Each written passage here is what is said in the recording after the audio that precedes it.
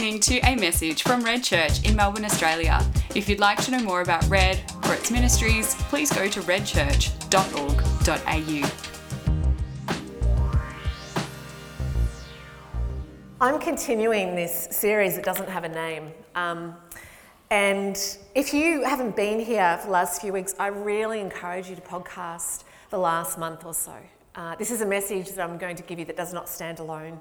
It very much stands on the back of what Mark talked about last week around seeds and gardens. Before that, when I spoke about the two halves of life that we go through, and Jesus' central teaching that unless a grain of wheat falls to the ground and dies, it will not produce a harvest.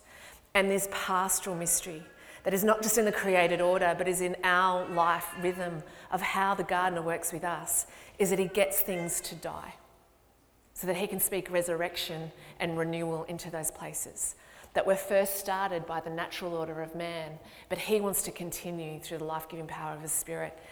Please go back, listen to that. Mark talked about David and Saul, a fascinating message, of which, of course, if you read Samuel, you realise there's also an Absalom, so I'm just going to chuck that into the mix. If you haven't read Samuel recently, I encourage you to go back, read Samuel. And prior to that, we did that thing on humility. How's everyone going with that? That is, one of the most challenging messages I've put together, and the thing that was challenging about that is just a little trade secret. Sometimes God gets you to write a message he wants you to learn. And so I continue to walk that journey out, but I guess what has struck me the most is that, the whole point to your discipleship, it's got nothing to do with what you do, or that becomes the fruit of it. The point to your relationship with Jesus is humility, where you become the creature and he becomes the creator, just as it was always intended at the beginning of time, pre us eating a tempting fruit. And that everything he's on about in your life right now is to bring you to that space where you're on your knees in a yielded submission to that God and King, that it's our natural state but does not come naturally, as pride seeps in all sorts of different shapes and sizes, extroverted or introverted. It's the human condition. So today, as I speak, if this is the only message you've heard, please go back and listen, because it dovetails into those spaces. Last week, Mark started to continue that theme of seeds that seems to be weaving itself as God does a preparation work in us. And he spoke around the beauty of gardens, that seeds aren't meant to be a seed, there's about the tree that's in the seed. We looked at that in a little bit of detail, and I guess what I marvel about is I am one of those people that loves gardens. Hands up if you love gardens. Hands up if you can explain why you love gardens. I can't explain it, it's a matter of soul. As Annie Dillard says, the present always looks different when you sit under a tree. Why is it births, deaths, weddings, sickness, we give flowers? It reminds our soul of Eden. It reminds our soul of that home that we're homesick for, but we've never really been, but maybe our souls have. And so gardens are this beautiful echo of an intangible God that shows us the visible qualities of his creation and his heart for his creation and his people. Last week, Mark actually, and I want to talk about it a little bit more because I'm not sure if people grasped this. Mark spoke about Latrobe. Hands up if you remember this weird thing about Latrobe. I feel like he skidded past it and I'm like, that's huge. Latrobe, one of our chancellors, one of our founding fathers of this city, it comes to Melbourne from Britain as a Moravian, part of renewal, part of revival, seeds spoken into his life.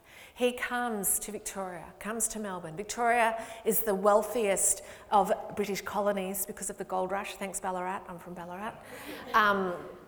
And he had this incredible influence on our city. The culture and civilization that Melbourne is known for today and considered, the world's most livable city for many years running, no longer, is due to Latrobe. The garden state that Victoria is famously known for traced back to his vision. He insisted on the provision of parklands and personally supported them happening out of his own pocket.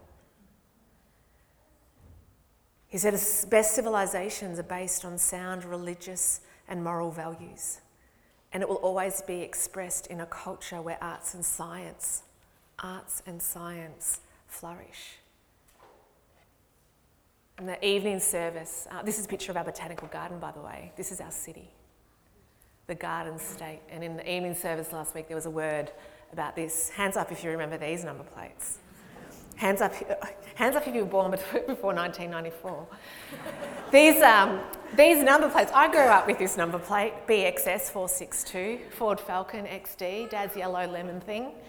And it's in the first half of life we spoke about. This has marked me in my first half of life. The Victoria is the Garden State. Since then, 1994, Jeff Kennett, thanks Jeff, decided to call us Victoria on the Move. Hands up if you had that number plate. A couple of people. Then we had the Place to Be, Victoria, the Place to Be. Then Stay Alert, Stay Alive. And now we've got the Education State. We've gone from the Garden State to the Education State. We've gone from a place of organic flourishing and seeds dying and multiplying to now a place of intellect and knowledge. And I couldn't help but drag the metaphor a bit deeper and go, yeah, the tree of life, or the tree of the knowledge of good and evil. What is the tree that we as a state are eating out of at the moment? What is the tree that you are eating out of? And sure, we might just go, it's just a number plate. Does it really matter? Would a rose named by any other name still smell as sweet? In thinking about this, I was reminded of an article that was in the Age paper 10 years ago. On a Saturday afternoon when I would grab a cup of tea and I would go through that big sheet and I would read things in a way that I don't read anymore. There was an article in there by Lunig, our prophet, who lives in North Fitzroy. And he wrote about a lemon tree. And this lemon tree was in a pot that was on wheels that was brought out as part of the decorative space of a cafe around the corner from where he lived. And every morning he would go for a walk with his dog. And the timing coincided with the setup of this cafe for the day, for the busy coffee Melbourne rush. And he'll talk about the lemon tree that was on wheels and would be dragged out day after day. And day after day, the lemon tree would come out. After a couple of months, he noticed that the lemon tree was dying. But it kept being dragged out. There'd be some cigarette butts in it, and it kept being brought out. Until he noticed that the lemon tree was actually dead, but they were still bringing out the lemon tree. He uses it as a metaphor for Melbourne where he goes, the coffee is great, but the lemon tree is dead. And we're not even noticing. We don't even notice. He says that we may know a culture not only by the great things it upholds, but also by the small poignancies it neglects or cannot see. And time again in the article, he goes, the coffee is good, but the lemon tree is dead. And in the true beautiful style that only Lunig can do, he continues on and he says, sometimes I wonder if the semi-conscious agenda of media is to get between people and their soul. It is the soul with its myriad tiny nerve endings that notices the neglected pathos, poignancy and practicality that lies at the heart of life. It's as if the media are somehow irritated and envious that anonymous people should have the quiet brilliance of their rich and sustainable inner lives. This is 10 years ago that he wrote this.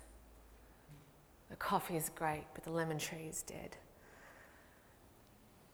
And he goes on to say, and he talks about how words have lost their meaning, which is my big passion. He says, yet sometimes the right word is all you need to save the day.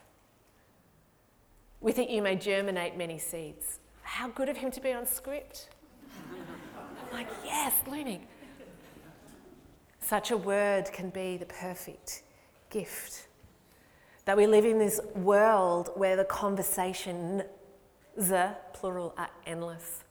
That you are pulled and you are tagged from every side, whether it be Facebook, Twitter, or over the dinner table, whether it be what you're reading or what you're not reading. It's just this inundation of words. You're exposed to over 13,000 marketing and media messages per day. If you were to read 1 week's worth of the New York Times this week, you'd be exposed to more information than you would be in a lifetime if you grew up in the 17th century. Words make the ceiling, the walls, the foundation of the world in which we live, and yet none of them seem to bring peace or life. And the more we're inundated with it, the more they lose their meaning, and the more we're inundated with it, the more anxious we become, and the less we feel the stillness and the peace and the deep-rootedness that we're actually designed and called to live in. This is what Lunig is getting at. The coffee is great, but the lemon tree is dead. But he says sometimes you just need a word. And the right word, spoken at the right time, can bring rivers of healing and rivers of life. Hands up if you've ever had that happen. Someone has just mentioned the right thing at the right time and it's been a game changer. Seems to be few and far between these days, but it still happens. So as I was reflecting on this message and where I felt God was taking us, I couldn't help but come to John 1, which says this. In the beginning was the capital W word. And the word was with God, and the word was God. He was with God in the beginning. Through him all things were made. Without him nothing was made that has been made. In him was life, and that life was the light of all mankind. The light shines in the darkness, and the darkness has not overcome it. Hands up if you've heard this passage before. It's the beginning of John, one of the 4 Gospels. John happens to be my favourite Gospel. Not sure what's yours, but I invite you to get one. I remember being 11 and going forward for an altar call for the 6th time because every time there was an altar call, I was just going forward. And I was given the Gospel of John, and I decided to memorise John, and I got stuck here. Such a mysterious, cryptic passage, but it's beautiful. It's a bit like a garden. You can't explain why it's beautiful and poignant, but it just is. It is poetry. That in the beginning, before anything else, was the Word. And the Word was with God, the Word was God, he was with God in the beginning, through him all things were made. Without him nothing was made that has been made. In him was life, and that life was the light of man.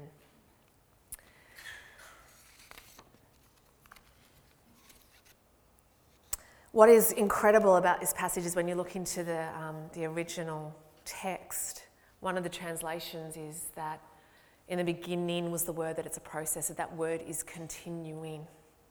That the word that spoke light into the darkness continues to create. That space, scientists have discovered, hasn't stopped growing. It continues to grow since light came into the darkness. That word is continuing today, that light is ongoing, that it's always going into the darkness. That Christ has always and continues to seek to reveal himself, and he comes as light. In Romans 1, this is either literal light, he's the light of the world, but Romans 1 talks us about how it's nature and conscience. That light is at work in your soul at the moment through nature and conscience. There is no place with the slightest crack that can withhold his presence. No matter how dark it is, light dispels darkness. It's a scientific fact, it's a metaphoric fact, it's a life fact, it's a spiritual fact. And so we see that Christ is continually bombarding every corner of our hearts throughout the work of the Holy Spirit, in nature, in conscience, in scriptures. And so the question I have for you this morning is, where is his light shining for you now? Where is it that he's wanting to cut through? The passage in John 1 goes on, and it says that in 10 and 11, he was in the world, and the world was made through him, yet the world did not know him. He came to be his own. He came to his own, but his own people did not receive him. And we see this devastating reality that the light is met with tremendous resistance, to the point of it being rejected, to the point of Jesus being the light of the world actually killed and crucified. By the very darkness, he came to actually shed his light on. As I was reflecting on this, and I was reflecting on, you've got the tree of life, you've got the tree of the knowledge of good and evil. That every time we go to invest in the light more, it's like the darkness just keeps coming and overshadows and draws us back. And that without us even wanting to, without us even trying, our natural human default, particularly in the first half of life, particularly when we're holding a seed tightly, expecting it to deliver what our life wants it to be, we all too easily become conspirators with the darkness without even realising it. That I realise every time I operate out of pride, I'm actually eating out of the tree of the knowledge of good and evil. And that every time I operate out of pride, I'm actually expanding the kingdom of darkness. That this is no Lord of the Rings fantasy. This is the very narrative that we live in right now, that the word is desperate to speak light into. And so, of course, and in true red form, you'll hear this word a lot. This is secularism, that word we bandy around. That Thomas Merton says that secularism is a way of being dependent on the responses of the culture around you. And when you and I fall into the default of the culture around us, we are actually being conspirators with darkness without even knowing that's what's happening. He goes on to say the secular self is the false self which is fabricated by these social compulsions. The coffee is great, but no one noticed the lemon tree is dying. Now, this is not new. We've talked about it many times. Throughout history, there's been times of incredible renewal and a flourishing garden, right down to wilderness and desert and complete barrenness, then to up again and down again, and up again and down again. At the bottom of one of those troughs, in around the 2nd to 3rd century AD, when persecution had stopped over the Christians, where people were killed for their faith and tangibly suffered for their faith, all of a sudden it became okay. Again, it became safe. But there was a group of people who struggled with that, going, we're now just falling into the responses of culture. So in the 3rd century AD, after persecution had stopped, things became normal again. A hunger developed in a group of people where they were like, we don't want to be like the world. We actually want to be connected to the light, not to the darkness. And so you may have heard of it before, but this is when the desert fathers and mothers sort of came into being. Kind of took off in the 2nd, 3rd century to about the 5th century. St. Anthony was the first one to kind of kick it off. And it was so popular that there ended up being what was called a city in the desert. A group of people that were desperate to actually live by the light and a living word that was ongoing and continually creating and speaking purpose and giving water into parched places, that it got so popular that people were gravitating to the literal desert to actually engage with this wellspring of life. The Desert Fathers, you struggle to find a Google image. They always look like this. And whenever I see an image like this, some kind of iconography, I kind of get bored and switch off because I don't relate to that. I've come from a Western tradition of faith, not an Eastern tradition of faith. I'm not used to growing up with that.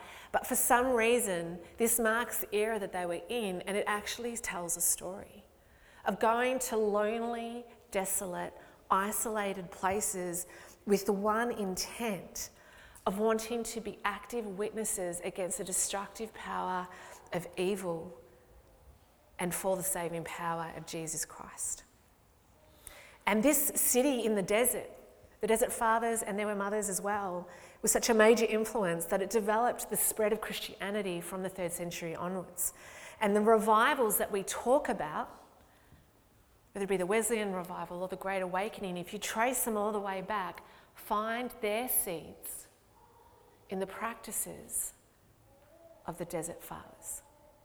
People who made an active stand going, I'm not going to actually be a conspirator with the natural cultural milieu of my day without even knowing it, where the coffee's great. I'm going to step out and I'm actually going to have practices that show that I'm different to the world around me. Prior to that, persecution was the litmus test. Persecution is always this sieve of how much do you really believe what you say. This became the next litmus test. And so I reckon we're not at the end of persecution and therefore needing to find our way again. I cannot help but wonder if we're heading towards persecution. In fact, I know we are. The persecuted church now realises that they're our cousins and they actually need to teach us how to be ready for persecution. So instead of the West going over to those other countries that we consider other countries to help them, they're now coming to us to educate and train us on what it means to actually live in the light and be in the light, not conspirators with darkness. And so could it be that the Holy Spirit is actually going, okay, where it went persecution then to practices, I now need to get my people ready, armed and prepared now for persecution the other way around. Don't know, I'm just posing the concept. If you don't like it, you can go get coffee at cafes down the road because the coffee's great, but the lemon trees are dead. Okay. So what I want to do today is I want to give you the top 3 practices of the Desert Fathers. And my aim in doing this is not a religious, oh, now I've got to do this again. Now I've got more to do and I'm already feeling like it's a religious striving thing. This is so far from it. The spirit behind this is that these are the practices that put your soul and heart in line and in alignment so that you can receive the fullness of the light, that the word that is continually creating can continually wash over you, can continue to breathe over you, and there is absolutely no obligation whatsoever. That this is the beauty of the kingdom. There is no obligation, there is no duty, there is no responsibility. This is just that tap on the shoulder where the Holy Spirit is at his banqueting table and he's like, do you want to come have dinner with me? This is the heart behind what we're going to go into. Now, I feel a bit sheepish doing this because you've all heard of these things. But I'm just reminding you of what you already know. And maybe, just maybe, this is the right word for the right season for what it is the Holy Spirit wants to do in your life. So the first one is solitude. I love solitude. I didn't used to. I'm an extrovert by nature, and so solitude was very difficult. For me, when I thought of the word solitude, and a lot of people when they think of this word, they think of loneliness. Being alone. Loneliness is a horrible feeling. Loneliness isn't just a sadness. Loneliness is really difficult because you can feel it physically. I don't know where you feel. I feel it in my sternum, this really deep ache. This absence of something that you're meant to be connected to that you're not. Every one of us, to be human is to be lonely. It could have been for you. I don't know when your season of loneliness was or if still is. Whether it was in primary school, being bullied at high school, or being at uni and trying to connect and fit in but not really engaging. Whether it be here at church. What has been your story of loneliness? When have you felt that and what has that felt like for you? I think possibly the hardest loneliness is when you're surrounded by people but still lonely. There's a social phenomenon where that's increasingly the case, that we are more connected than ever before but actually more lonely than ever before. Where social gatherings and having coffee at the cafe is leaving more and more people actually in a place of bereftness than in a place of communion and connection and knownness. To me, that's the hardest loneliness. Surrounded by people, but riddled with loneliness. Henry Nouwen, in his book, and if you feel solitude is your thing, that is the right word for the hour, I'm going to recommend this book, Reaching Out. It is at the bookstore. Don't know if there's copies left, but you can get it at any online store. Henry Nouwen, who's the master of this stuff, actually says that loneliness, the beauty and the invitation in loneliness is to turn your loneliness into solitude. And where the social milieu and the temptation is to run away from our loneliness and avoid it at all costs, he actually says for those who have got the courage to take that step into loneliness because it's the furnace of transformation. That there is a reason why loneliness is bringing itself up. And the Creator God who spoke the world into being wants to speak to that place. He wants to speak life to that place. He wants to speak healing to that place. And he wants to renew that space within you. But when our default, our cultural default is to run away from loneliness at all costs, we're actually running away from the very garden the Lord is wanting to sow. I'm not going to pretend this is an easy word. It's tough. It's really hard to actually explore your loneliness. It is really hard to be confronted with the questions of why am I lonely? What is loneliness a symptom of? But as Henry Nouwen says, as hard as it is to believe that a dry, desolate desert yields endless varieties of flowers, loneliness is hiding an unknown beauty. It's about 7 years ago, I was experiencing such an intense loneliness, I got sick. That's how directly related loneliness is to our physical being. And I remember crying out to God, going, God, you have to take this loneliness away, because if you don't, and it wasn't a single loneliness, it wasn't that one, it was a different one. This is going to kill me. And he forced me to go on a journey of exploring why I'm lonely. That in going through, I now love solitude. And I crave it. And it's not a solitude that feeds the introverted indulgence. It's a solitude where you actually get to come into the presence of the Father, the Son, and the Holy Spirit and have direct communion with them, and they get to give you their presence and speak a life-giving word into your situation. It is rich, it is deep. Instead of painful, it is wonderful. And instead of meaningless, it is full and laden with meaning. Henry Nouwen goes on to say that to live a spiritual life, we must first find the courage to enter into the desert of our loneliness and to change it by gentle and persistent efforts into a garden of solitude. Henry also got the memo about seeds and gardens. But let's not let what he's saying wash over us.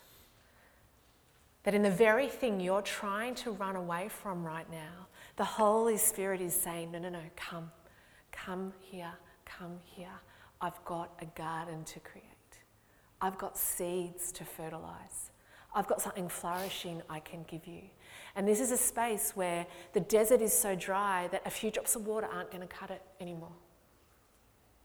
The desert is so dry in our culture that a few drops of water are no longer going to cut it. We need to find a living well and reach deep down under the surface of our complaint. What is it that's bothering you at the moment? Why is it bothering you? Why is it nagging you like an annoying mosquito bite that just will not go away? Could it be that your answer is to run into it and not to run away from it? And if so, what would that look like? This is solitude. So solitude is not, all the introverts out there, are you ready? It's not a time and place where you don't have to be bothered by other people.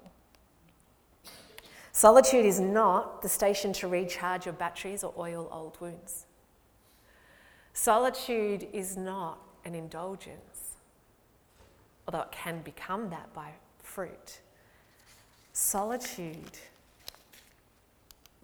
is the place of your conversion. It is the place where your old self, the first half of life, dies, unless a grain of wheat dies, and the new self is born.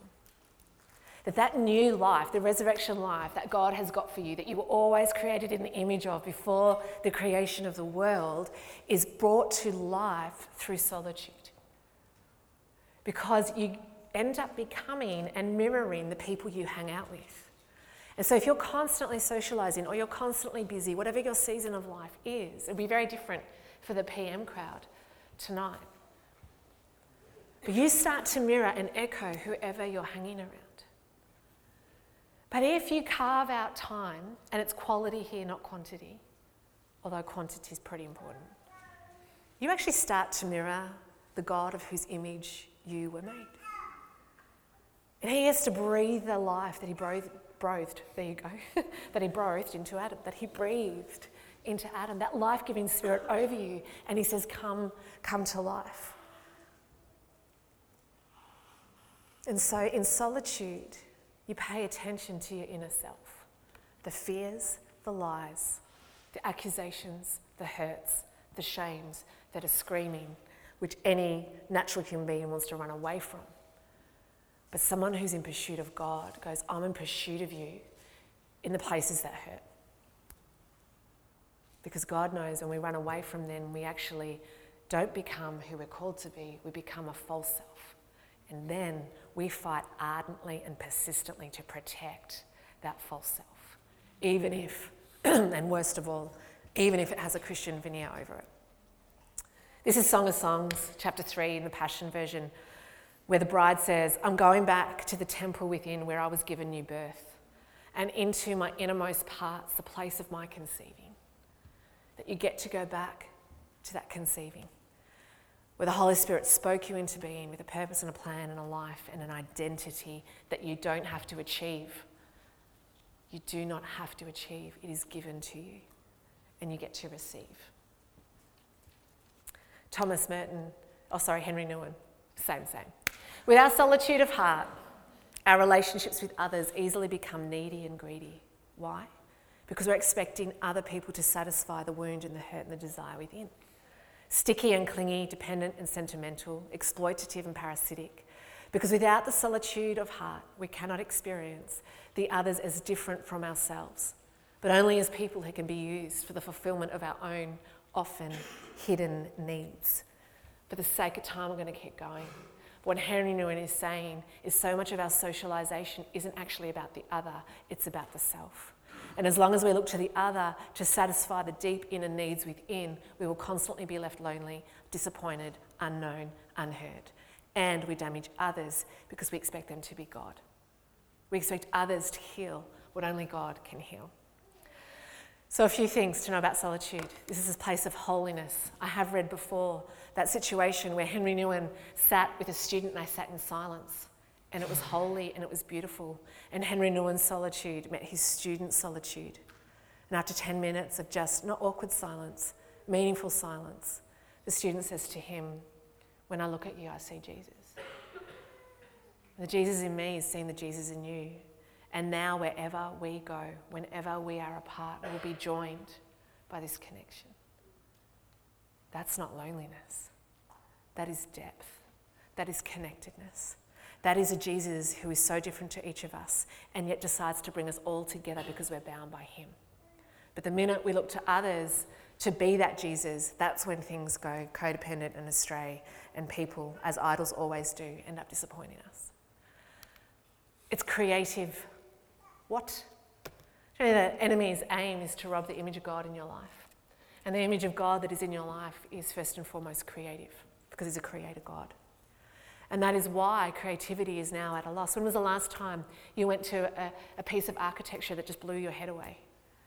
Instead, we've got homogenised houses that all look the same. Creativity has been lost. It's been packaged. It's been consumed. What happens when we engage with the Creator in the depths of our being is that our fearful reactions turn into loving responses. Instead of becoming passive victims of a world asking for our idolatrous attention, we become agents of love and creativity. We see things with the eyes of the Creator and we speak his heart and his life into situations. And our words, instead of being meaningless, our words become meaningful and spark life into others. And finally, solitude, true solitude, not indulgent time away from people, but solitude always brings compassion for others. You can tell how well you're doing at solitude by the degree in which you're having a compassionate response to others or a judgmental response. Why would that be?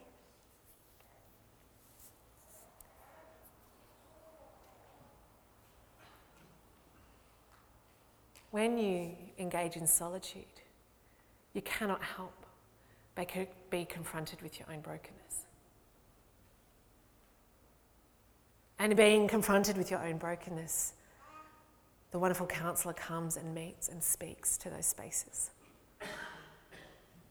And when you are hit with that grace that speaks intimately, speaks personally, speaks meaning and purpose back into you, you cannot help but drop your buckets and run back to people and say, "Let me tell you about the man who just told me everything I ever did. Could this be the Christ?"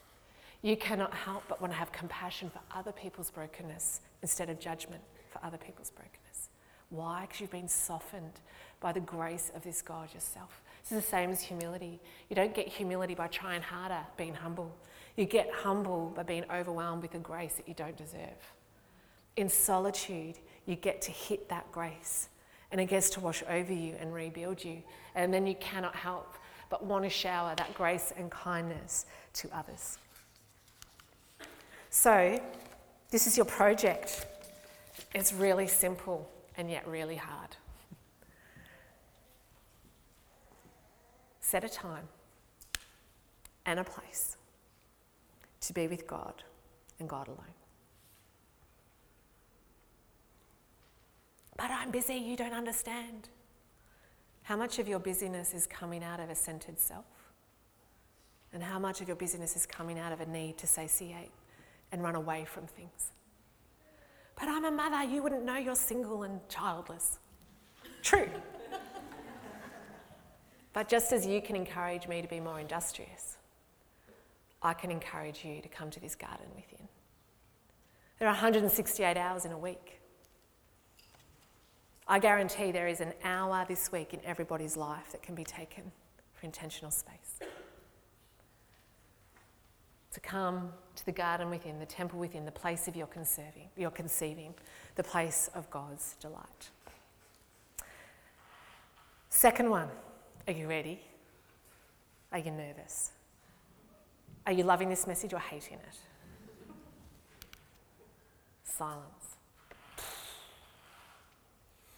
Dallas Willard says solitude and silence are the hardest disciplines to practice. We hate silence. We do not like silence. Studies actually show that the average person can only handle 15 seconds of silence. By silence, I mean no stimuli. So it's not being alone. Solitude is being alone with God. Silence is no outward noise. Whew. I'm not good at this one. It doesn't come naturally, it doesn't come easily, but we know that God's invitation to us is be still and know I am God. That we actually only know He's God through stillness and through silence, where He's the creator and we're the creature. Psalm 37, be still before the Lord and wait patiently for Him.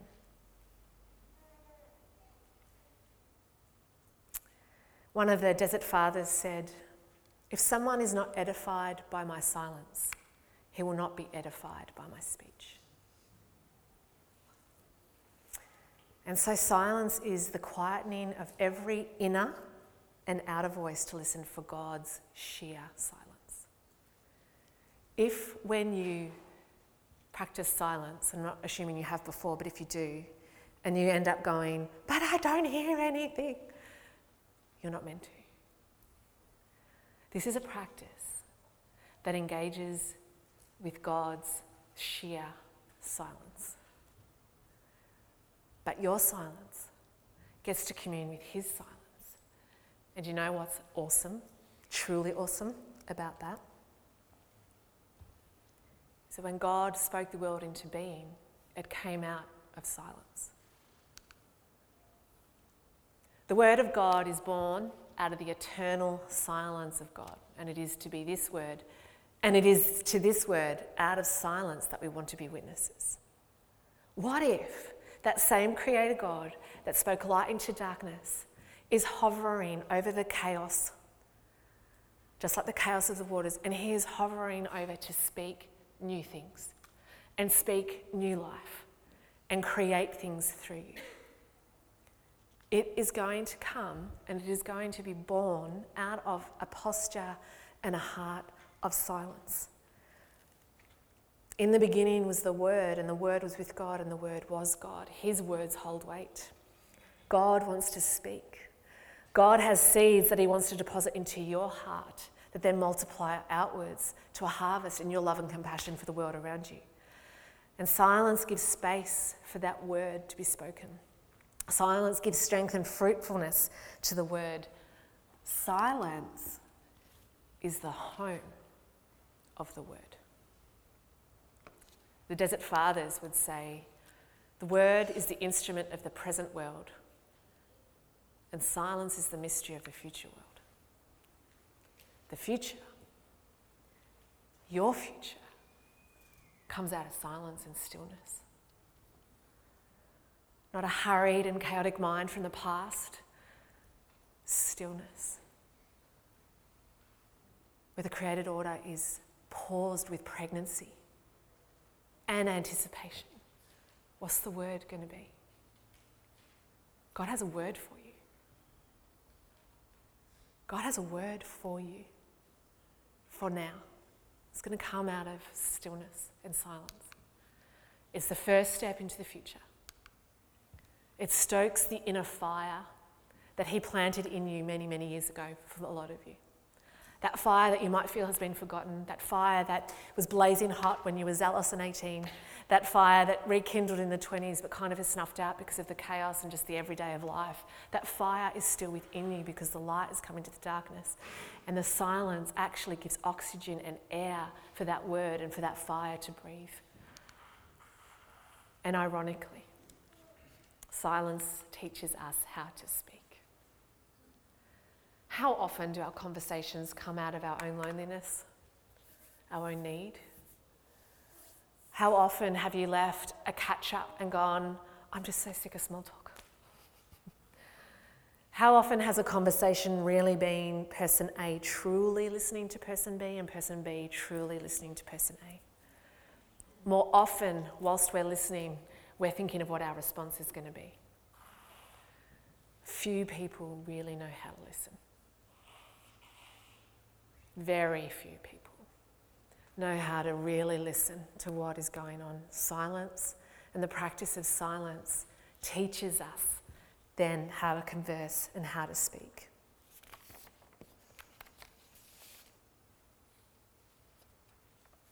I read a quote once, I don't even know where it was from, but it struck me, and it said that life is the story of the lost conversation.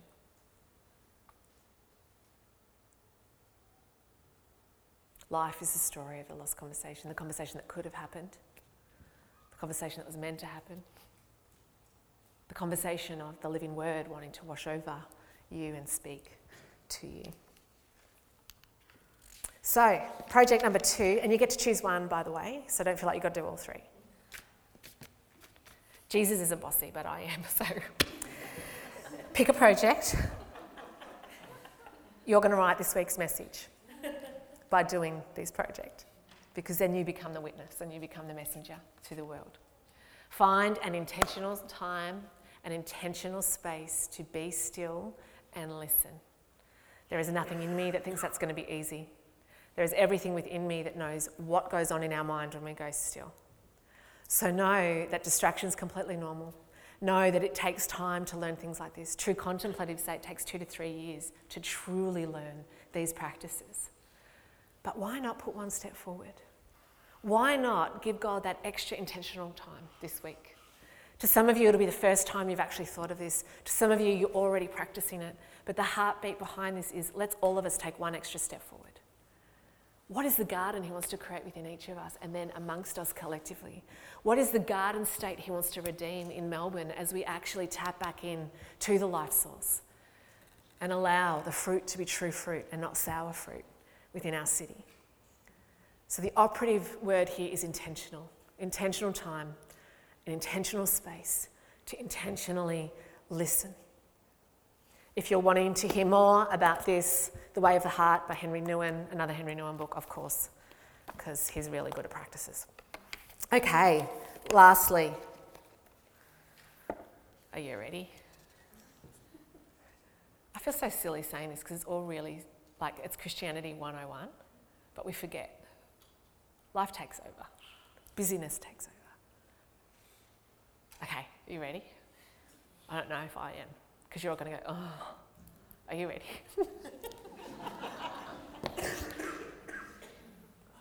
What? But that's so boring. Prayer.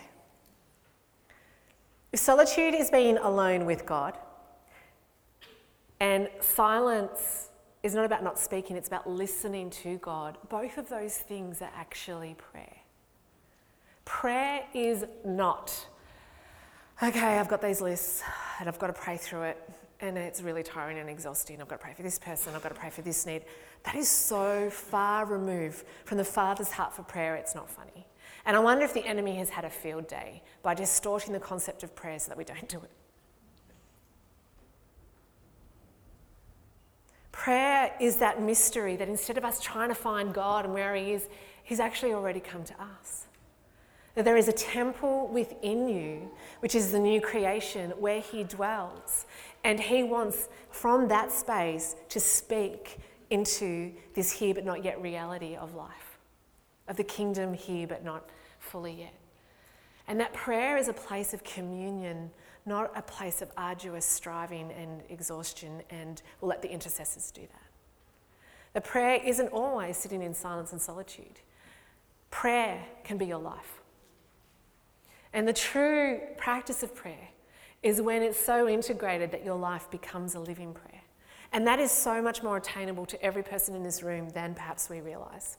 I've just turned 40 and I'm only beginning to understand this. I look back in hindsight and realise that my prayer life has actually been a part of the head. I've got prayer journals and it's me analysing and bringing stuff out of my head, communicating with God and loving those spaces and finding communion in those spaces, but it's found a dead end. Prayer is not about thinking about God. That's an intellectual exercise, which is important, but it's not prayer. Prayer is the space where your head and your heart become one thing, and that you start to communicate with God from this place, that same place where loneliness hurts. You start to communicate with God from there. It's being in the presence of God with the mind in the heart. The literal translation, when Paul says to pray always or pray without ceasing, actually means to come and rest. Come back. It's a returning back to that place where you first heard the Father's voice and that voice is still speaking. Come back and return to that place. The Desert Fathers would say that when you pray, you're entering into the heart, and entering the heart is actually where you enter the kingdom of God. And that the way to God is through the heart, and there the Spirit of God dwells and encounter takes place. And I am convinced that God is speaking, the living word is speaking to us more than we realise, partly because of our busyness and our distractedness, but also because we just don't know how to hear his voice. I feel like we need to do a whole series on prayer, and I do not have the time because I'm winding to an end. I'm just sending out seeds out there. Which ones are going to take root in your heart? Which ones are your heart ready for? But if you want to learn more, I cannot recommend this book enough. I read it in a night. It was so good and so simple. It takes dense theological rigour but makes it super palatable in a way that you can implement practically right now. And so I'm just going to give you a few things, but please, we've only got 3 copies available today. I'm saving 2 for the evening service. We are ordering more. They're coming in drip by drip. They cost $20. There's 3 at the bookshelf. Can the book people please make sure that the AM people don't take 2 of the copies because we need them for the PM. Can't recommend it highly enough. But I basically want to give you a few things. Prayer doesn't have to be a massive long time. Nurtured by small prayers. God help me. Bless this person. Please be with the world today because I don't know what to do with Hong Kong. It's true, right? Who said that? Amen to you, that bit. Nurtured by short prayer. John, because he was a desert father, says that when you pray, do not try to express yourself in fancy words, for often it is the simple, repetitious phrases of a little child that our Father in heaven finds most irresistible. Do not strive for verbosity, lest your mind be distracted from devotion by a search for words. I feel like he wrote this for me. One phrase on the lips of the tax collector was enough to win God's mercy. One humble request made with faith was enough to save the good thief. Just pick a phrase this week. I'll give you one in case you don't know where to start with. God have mercy. And just let that be part of your conscience as you go throughout the day and as you posture yourself. It could be still, heart be still, heart be still. Heart be still. Just pick a phrase. It doesn't have to be hours in the closet. It's unceasing, as I said. Paul, when he says pray without ceasing, means come to rest.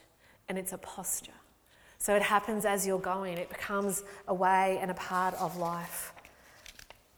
That these short, repetitious words then find their way into your heart, and you find yourself listening more to your heart than your head, and more to your heart than the circumstances around you, because all of a sudden the Holy Spirit is rewiring your perspective, rewiring your outlook, mobilising your giftings, getting you to see what he's created you to see as you contribute with him in his kingdom, and your life becomes a prayer.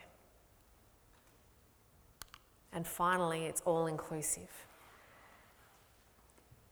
What I mean with that is that when you enter with your mind into your heart and you stand in the presence of God, then all of your mind becomes a prayer. And the mystery of your own heart The mystery becomes your own heart being transformed into God's heart. And so when you're there and you don't know what to do with your friend whose loved one is dying of cancer, or you don't know what to do with Hong Kong, or the issues in the Middle East, or what's happening with your neighbour next door, which is a situation for me right now, you actually truly get to give your heart to God's heart, who's the only one that can truly hold it. And that's the inclusive, all-inclusive nature, where your heart becomes his heart, but he's the one carrying it, not you. This is the true part of the passage. My yoke is easy and my burden is light. Let me do the heavy lifting for you. But let me do it. And the way we'll do it is when our hearts become one. Here we have a life of prayer. So Henry Nouwen again. Through prayer, we can carry in our own heart all human pain and sorrow, all conflicts and agonies, all torture and war, all hunger, loneliness, misery, not because of some great psychological or emotional capacity, but because God's heart has become one with our heart, and he is the one holding it. And so to close, I'm going to get you to take a really big, deep breath in. I want to remind you and speak over you, prophesy over you, that there is a garden deep within your soul. It is a garden of delight. It is a garden that resembles and directly reflects the Garden of Eden, pre-curse, pre-fall, pre-hurt, pre-heartbreak, pre-shame, pre-disappointment. And that in choosing to follow him, his work in your life now is to cultivate that garden.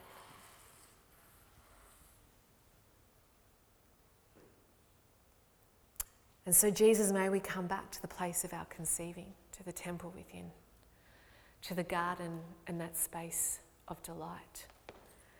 And as you pray, as you're breathing, I want you to become conscious of your breath as you breathe in and as you breathe out. Don't worry, I'm not going to lead us into meditation, which could be helpful, but I won't. I want you to become conscious of your breath. You do it unconsciously and it keeps you alive. It breathes oxygen in and it dispels carbon dioxide. But the word Yahweh, which is Hebrew for God, for I am, the Jews would not pronounce it because it's so sacred. And they wouldn't write it because it's so full of meaning. And so what they would do in our equivalent version, they would just write YVWH. No nouns. Which means if you were to say the word Yahweh based on the transliteration of YVWH, your tongue would not touch your mouth.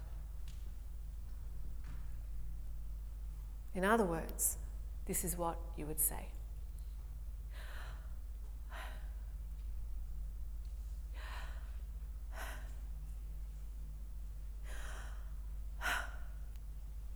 Your life is already a prayer. Your life already has the breath of God in it. Your first breath is his name. Your last breath is his name. You are already praying. All this is aligning our soul, mind, heart and spirit into the alignment of the Creator. And so Holy Spirit, I pray. I'll invite you all to stand as I pray a blessing over you as we come together as your children, so diverse and mixed with different stories and different gardens that you are creating. We gather here because we are united because you're our common Father. Holy Spirit, I release you to do ministry amongst your children. At those places, the gardens that you're creating, would you do a weeding work? Would you do a planting work? For those hearts that need to be prepared for new soil, would you do a ploughing work? Would you till up fallow soil that once bore fruit but hasn't borne fruit for a long time? Would you break up the hard places? Would you soften and deepen the other places? And would you please, great gardener, create within us a garden of delight, that we declare over this city again, that this city be the garden state, that Victoria be the garden state, that what she was originally designed to be and birthed into being by you would actually be taken back from the clutches of the enemy.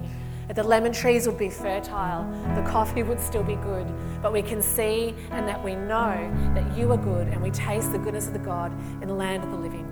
In Jesus' powerful name.